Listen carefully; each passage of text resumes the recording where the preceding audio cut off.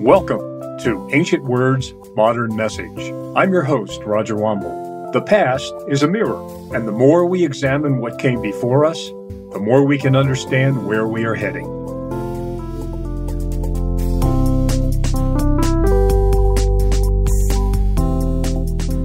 In 1980, country singer Mac Davis recorded a song he had written with the whimsical lyric, "Oh Lord, it's hard to be humble when you're perfect in every way." That record quickly climbed to the top of the charts, probably because it was so outrageous for anyone to claim to be perfect. Nearly everyone is aware of his or her own flaws and imperfections. But the good news is that God delights in using people who are not at all perfect, and in doing great things through them in spite of their flaws. The history of the kings of the southern kingdom of Israel includes one king who is described as the best of the good and godly rulers. And yet, he was not perfect.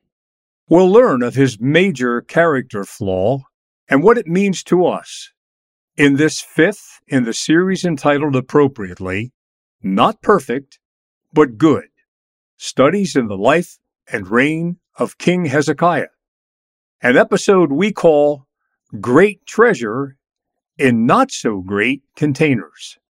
Thanks for joining us in this study designed to encourage all of us who are far less than perfect.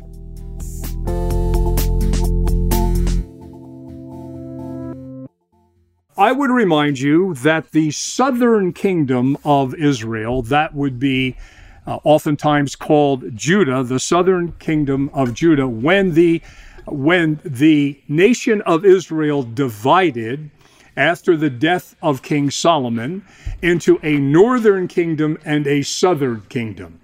There was a series of 20 kings, beginning with Solomon's son, whose name was Rehoboam. He was the first of 20. There was a series of 20 kings of the southern kingdom of Judah, leading up to ultimately the defeat of the southern kingdom at the hands of the Babylonians.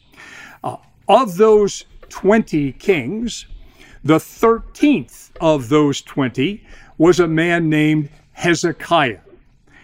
And interestingly, of the 20 kings of the southern kingdom, Judah, in the record in 2 Kings, in Kings and Chronicles, we are told that of those 20 kings of the southern kingdom, actually 8 of them are identified as good and godly kings. Now, when it came to the northern kingdom, not one of the kings of the northern kingdom is described as being good and godly, but only wicked, and one trying to be more wicked than the others. But of these 8 good and godly kings, we are told that the best of those good and godly kings was King Hezekiah. But as good as he was not perfect. Now, the title of this series, and maybe you've wondered about this, the title of this series is Not Perfect, but Good. Not Perfect, but Good.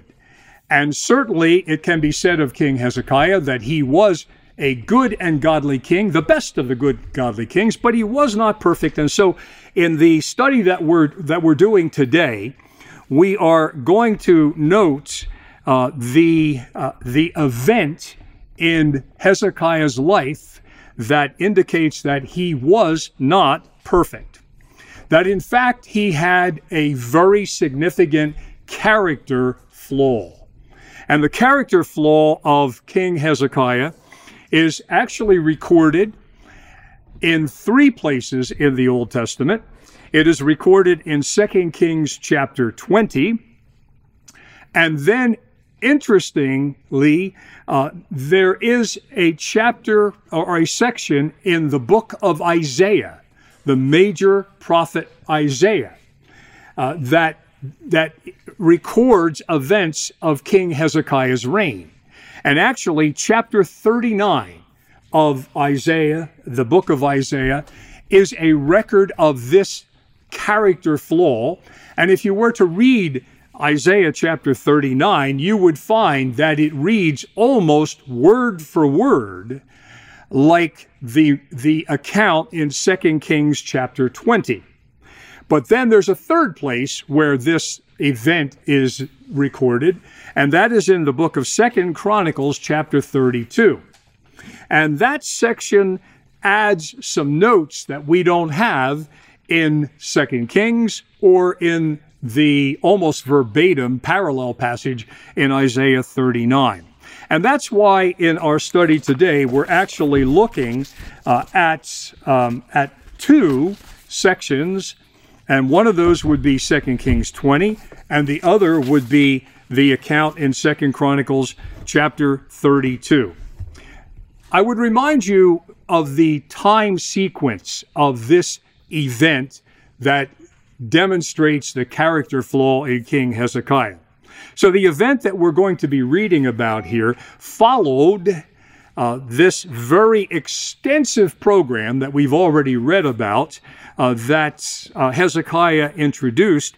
It was an extensive program of religious reformation, because remember that Hezekiah's father was a very, very wicked king who had actually introduced, Ahaz was his name, had introduced many elements of the various false religions surrounding the Jewish people in the southern kingdom. But then the son of King Ahaz comes onto the scene, and amazingly, he says, "My heart belongs to the Lord God of Israel, the God of Abraham, Isaac, and Jacob, the God of David." And so he initiates this very ambitious and extensive program of religious reformation. And the result of that, as we have already read and considered, was a national revival, which is most amazing when you realize the wickedness that was pervasive throughout the southern kingdom. But then there was a national revival that followed that religious reformation, and the result of that was a time of great prosperity and great blessing by God on the southern kingdom of Israel. And so with this, I would turn your attention to the text, and specifically the 2 Chronicles passage that's at the bottom of the page, the 2 Chronicles passage, beginning, and we're going to begin by looking at verse 27.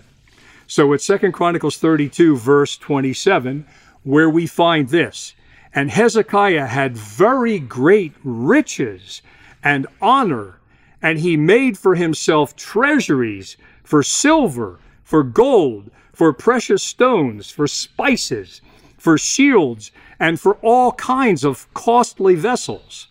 He made storehouses also for the yield of grain, wine, and oil, and stalls for all kinds of cattle and sheepfolds. He likewise provided cities for himself, and flocks and herds in abundance, for God had given him very great possessions. This same Hezekiah closed the upper outlet of the waters of Gihon, and directed them down to the west side of the city of David, and Hezekiah prospered in all his works." That was the result of this great spiritual revival, and God pouring out his blessings on Hezekiah and the southern kingdom. Now, all of that has already taken place before the event we're about to consider. But then there was something else. The something else was a very serious illness that King Hezekiah had. We have already studied that and what happened in that situation. Notice verse 24 of 2 Chronicles 32 at the bottom of the page. 2 Chronicles 32:24. "In those days Hezekiah became sick and was at the point of death, and he prayed to the Lord, and he answered him and gave him a sign that he was going to heal him." So there was a miraculous healing from a near-fatal illness, and all of that has taken place before. Now we come to this event. But before we delve into that, I would remind you that the dominant world power in the Mideast at the time of Hezekiah's reign was the Assyrian Empire. The Assyrian army had already destroyed the northern kingdom of Israel. Remember the dates of Hezekiah's reign. He began to reign in 1716 BC, and he reigned for 29 years until 687 BC. But he began his reign in 716 BC. And 6 years before that, before Hezekiah took the throne, in 722 BC, the northern kingdom of Israel fell at the hands of the Assyrian army and the destruction of the capital city of Samaria. And so Assyria was the dominant power, but there was another power that was on the rise in the region. And that power were the Babylonians. They were a rising force at that period of time. Now, with that being the case, we begin to consider this event that took place. And the first thing we notice is this. At the top of the page, 2 Kings chapter 20, verse 12. At that time, Merodach Baladan, you remember him, of course. At that time, Merodach Baladan, the son of Baladan, king of Babylon, sent envoys with letters and a present to Hezekiah. So we begin by considering the fact that there was a group of emissaries who were sent by the king of Babylon to Hezekiah in the southern kingdom. Look at the bottom of your page, and there's the 2 Chronicles 32 passage, verse 31. And so, in the matter of the envoys of the princes of Babylon. So, why did these representatives of the Babylonian government and people, why did they come to King Hezekiah? Well, I would suggest to you that this visit by these individuals, we don't know how many of them there were, but this visit by these individuals was prompted by three factors. The first one, I would suggest to you, was theology. It was actually a theological enterprise. Notice verse 12 at the top of the page. At that time, Merodach Baladan, the son of Baladan, king of Babylon, sent envoys with letters and a present to Hezekiah, for he heard that Hezekiah had been sick. So word reached the king of Babylon of what had happened to the king of the southern kingdom, Hezekiah. And in fact, verse 24 at the bottom of the page, 2 Chronicles 32, reminds us of how serious that was.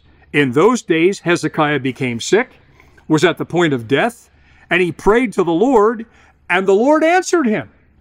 Now, news of that apparently reached the court of the king of Babylon, that the king of the southern kingdom was on his deathbed, and he prayed to his God, and his God healed him.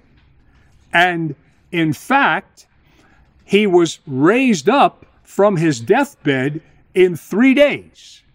Now, the Babylonians worshiped other gods, but when they heard that the God of the Jewish people in the southern kingdom did this amazing thing because Hezekiah prayed, it would appear as if the king of Babylon said, I want to hear more about this. I have some theological questions.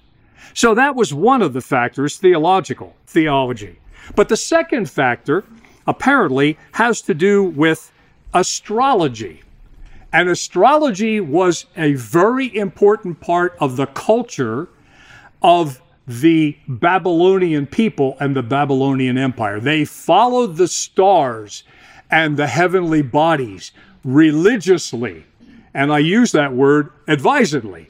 They considered it to be a sort of religion, to see the movement of the stars and the other heavenly bodies and the impact that they would have on people, including the Babylonian Empire. And so, actually, the idea that God, through his prophet Isaiah, had given a sign to Hezekiah that he was going to be healed.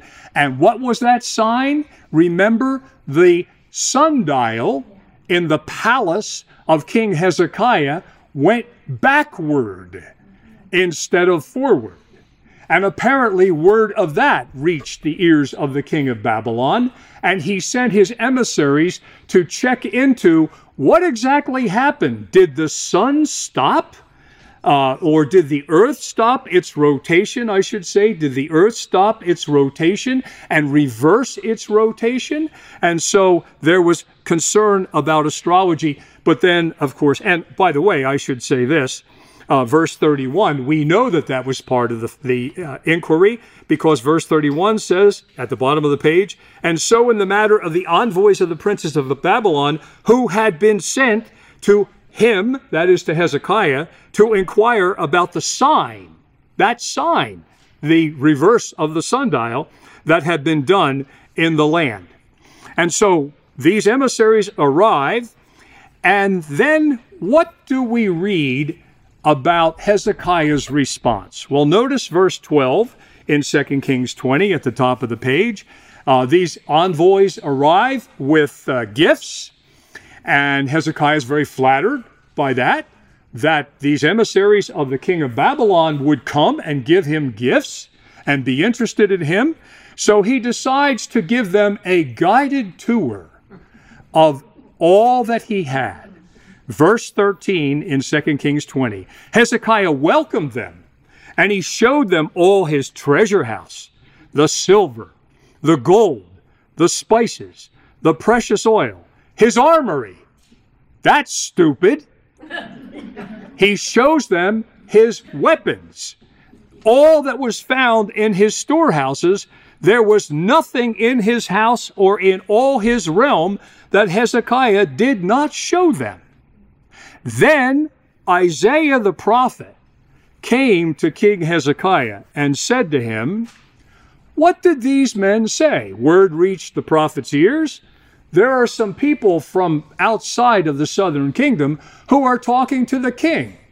So Isaiah says, "What did these men say, and from where did they come to you?" Hezekiah said, "They have come from a far country, from Babylon." It almost reeks of pride, doesn't it? They've come from a far country to see me, little old me, from Babylon. Verse 15, Isaiah said, "What have they seen in your house? What did you show them?" Hezekiah answered, "Everything. They have seen all that is in my house. There is nothing in my storehouses that I did not show them." Then Isaiah said to Hezekiah, "Hear the word of the Lord." Now, more to say about that in just a moment. But what is clearly evident here is the pride of King Hezekiah, and the fact that he was flaunting everything that he had. Drop down to the 2 Chronicles 32 passage, and verse 24 tells us about the miraculous healing of King Hezekiah. But notice verse 25 of 2 Chronicles 32. "But Hezekiah did not make return according to the benefit done to him," that is, the miraculous healing that God had given him, along with all the prosperity he had enjoyed. So Hezekiah didn't respond appropriately. He did not make return according to the benefit done to him, for his heart was proud. Therefore, wrath came upon him and Judah and Jerusalem. So what is the message of Isaiah the prophet now? Here it is, verse 16 from 2 Kings 20. "Then Isaiah said to Hezekiah, Hear the word of the Lord. Behold, the days are coming when all that is in your house," you're so proud of everything you have, "the days are coming when all that is in your house and that which your fathers have stored up till this day shall be carried to Babylon. Nothing shall be left, says the Lord. Some of your own sons, your descendants, who shall be born to you and to your descendants, shall be taken away, and they shall be eunuchs in the palace of the king of Babylon. That, I would suggest to you, is heavy duty.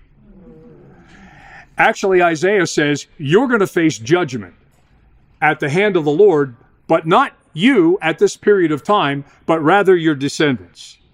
There's an interesting indication of maybe another character flaw in Hezekiah in his response in verse 19. Do you see that? Then said Hezekiah to Isaiah, the word of the Lord that you have spoken is good. Well, it doesn't sound real good, does it? For he thought, Hezekiah thought, why not say it's good? Why not, if there will be peace and security in my days? That, of course, is very, very short-sighted regarding his nation. What we do understand is, and this is good from 2 Chronicles 32, that when this message came from Isaiah, Hezekiah was rebuked by what Isaiah said. And notice verse 26 of 2 Chronicles 32. But Hezekiah humbled himself for the pride of his heart, both he and the inhabitants of Jerusalem, so that the wrath of the Lord did not come upon them in the days of Hezekiah. But nonetheless, the prophecy of Isaiah stood. And in fact, just as Isaiah had prophesied 100 years later, these very Babylonians who had visited Hezekiah on this occasion, the Babylonian army swept down in a series of invasions on the southern kingdom, and in 586 BC, the city of Jerusalem was destroyed. The temple in Jerusalem was sacked. All of the possessions, the riches of the southern kingdom were hauled back to Babylon, as Isaiah said they would be, and the very descendants, many of them, of Hezekiah and the Jewish people of the southern kingdom were carried off into Babylon. So, he wasn't perfect, but he was good. I like to read that because I have trouble being perfect. Don't you?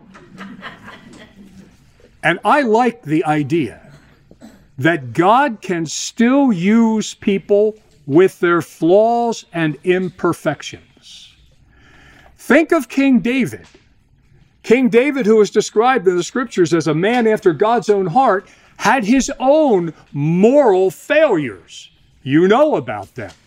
There was that business with Bathsheba and lining up the killing of her husband, Uriah the Hittite. But now we have Hezekiah, a descendant of David, who is a good and godly king, but not perfect. And so the encouragement for all of us is this. No matter what our shortcomings might be and our failures, God can still use us.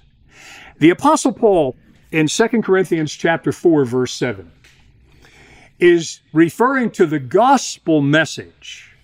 And he says that God has entrusted the gospel message to us, to you, to me, to the followers of Jesus. God has entrusted the treasure of the gospel message to us. But he has put it in clay pots. And we are the clay pots. Notice 2 Corinthians chapter 4, verse 7. We have this treasure in earthen vessels, that the excellency of the power may be of God and not of us. There are those who say that when we pray for Israel and the Jewish people, we're saying that everything they do is right. We don't. But God has used them in the past, is using them now, and will continue to use them in the future. He is not finished with them. But whatever he does, the great miracle that we hope and pray he does there, that great miracle is not because of them. It's because of him. And may that be so.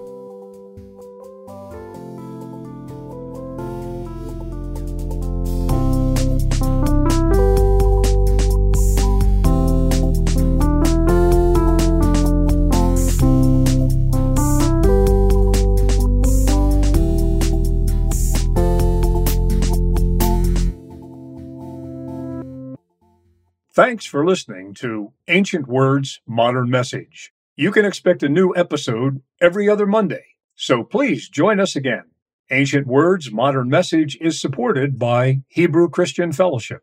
To learn more about our ministry or to ask a question, contact us at hcfellowship4819@gmail.com. If you know someone who might be interested in this teaching, please share it with them. And please consider leaving a review of what you've heard on Apple Podcasts. Your input helps us make our program even better and reach new listeners. All you have to do is open up the podcast app on your phone, look for Ancient Words, Modern Message, scroll down until you see Write a Review, and tell us what you think.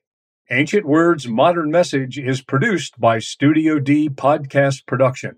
And I'm your host, Roger Wamble, reminding you that the Word of God is living and active. Until next time, showers of blessings on you and those you love.